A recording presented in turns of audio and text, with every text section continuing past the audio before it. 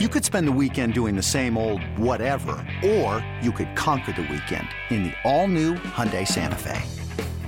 Visit HyundaiUSA.com for more details. Hyundai, there's joy in every journey. With threats to our nation waiting around every corner, adaptability is more important than ever. When conditions change without notice, quick strategic thinking is crucial. And with obstacles consistently impending, determination is essential in overcoming them. It's this willingness, decisiveness, and resilience that sets Marines apart. With our fighting spirit, we don't just fight battles, we win them. Marines are the constant our nation counts on to fight the unknown. And through adaptable problem solving, we do just that. Learn more at marines.com. Welcome into Loho Daily. I am Loho, a.k.a. Lawrence Holmes. Thanks so much for listening to the podcast today. I talked a little bit about it on the air, but I wanted to spend some more time talking about it inside the podcast. I enjoyed watching the Bulls this past weekend. It was fun. It was fun for me. Even watching them on Friday night when they're just getting their doors blown off because the Rockets are having an incredible shooting night. And we were in the group text, me, Herbie, Tony, and Campy. We were watching the game together, like via text. And it was fun to engage even in a bad basketball game, trying to learn some of the things that are new and exciting about the Bulls. And I for one, am here. I wasn't dissuaded by Friday night's performance to not come back on Sunday night. And the reason was that these guys hadn't had a real decent run in 9 months. Think about that. Like, the Bulls as a team, the guys that have already played together, they haven't gotten a good run in almost a year. So I was expecting there to be some issues with continuity, with shot selection, with all sorts of stuff when they went up against an actual opponent. But it was still fun for me. It was fun to see the way that they were going to play defense, and it was really fun to hear Adam Amin call the game. And shout out to Adam Amin. This is something that he's dreamed about like his whole career, is being the play-by-play voice of the Bulls. And you could hear the joy in his voice Friday night, and I thought that was very cool. And then, of course, he had to go do football on Fox. So Benetti got to do the second game, and that was fun too. And hearing him and Stacy go back and forth about playing 2K together online was great. But let's get into what it is that we're hoping to see with the Bulls going forward and what we did see. There are definitely some changes. Defensively, they're not going to blitz screen roll. We talked a little bit about that on the podcast last week. They're going to drop guys. And there was one play on Friday night where you saw the benefits of it. It was a screen roll at the top of the key, right side, where Lowry drops instead of blitzing the guy with the ball. And then if you play good on the ball defense and fight through the screen, I think it was John Wall. It forced John Wall to make a bad interior pass that Lowry was able to pick up and send back the other way. That's what you're hoping to get through that. Now, it didn't work every time, and the Rockets definitely got a lot of good looks from three. There's still some rotational stuff defensively that the Bulls have to figure out and get better at. But so far, so good. What amazes me about it is I didn't dread watching it. I wasn't like, ugh, here's another Bulls game. And even when they're getting their doors blown off, I found myself going, okay, all right, let's see what happens and how they adjust. And part of the reason that I was excited about Sunday's game is because Sunday's game gave us an opportunity to look at, can this team make adjustments, and are they going to get blown out again? And what happened on Sunday? They were not blown out again. They won the game against the Rockets. And you saw some crispness. There is one thing that I am a little concerned with, and that's whether or not Patrick Williams can get his shot off fast enough. And again, it's something that I talked about on the air on Monday. His shot is beautiful. It's got great rotation. It's got great arc, but it's slow. It's almost like a set shot. If he can create enough space, it doesn't matter. Like if he can create enough space off the dribble, or if guys leave him alone, then he has time to get it off. But there are going to be times when he's going to need to load faster. I don't want him to sacrifice the beauty of the shot because I think that it's good as far as rotation and arc go, but he's going to have to load faster.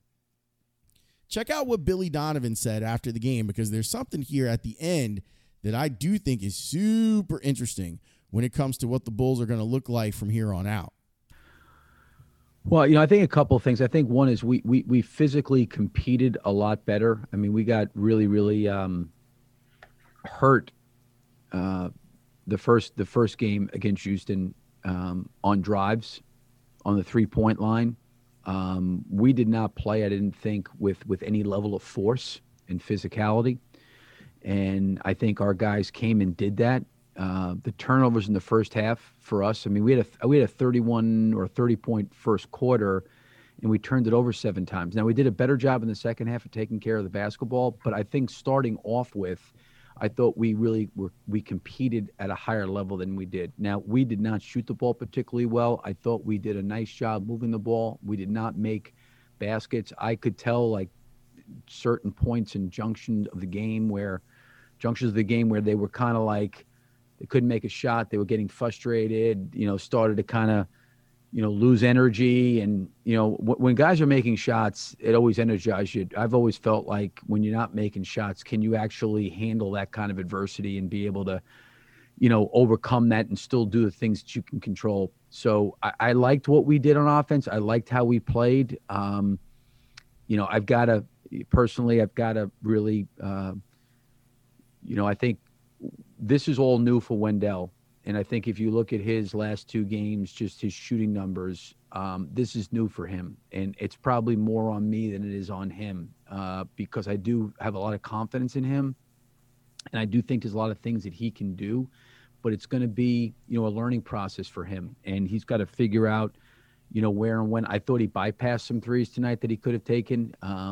There was some opportunities around the front of the rim he didn't quite, make. But I think that he'll be able to kind of come into his own.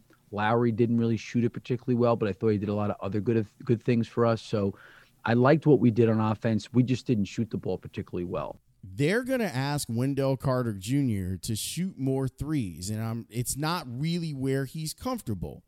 And that's going to be a growing pain that happens throughout the season for Wendell Carter. Like, he's going to have to learn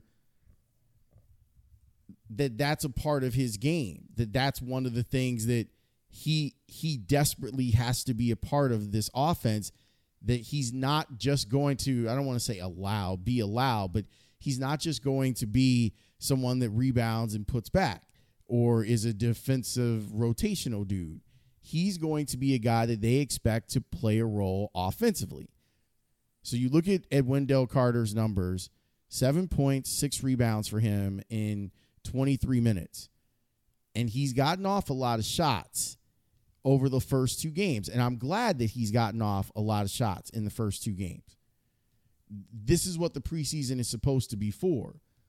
But what they're doing, what Billy Donovan is doing, is trying to fundamentally change the way that Wendell Carter plays basketball.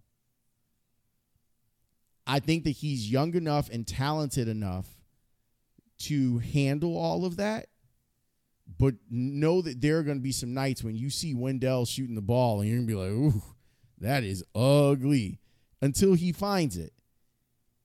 But they're going to give him an opportunity to do more of this, and I think that that is a wonderful thing.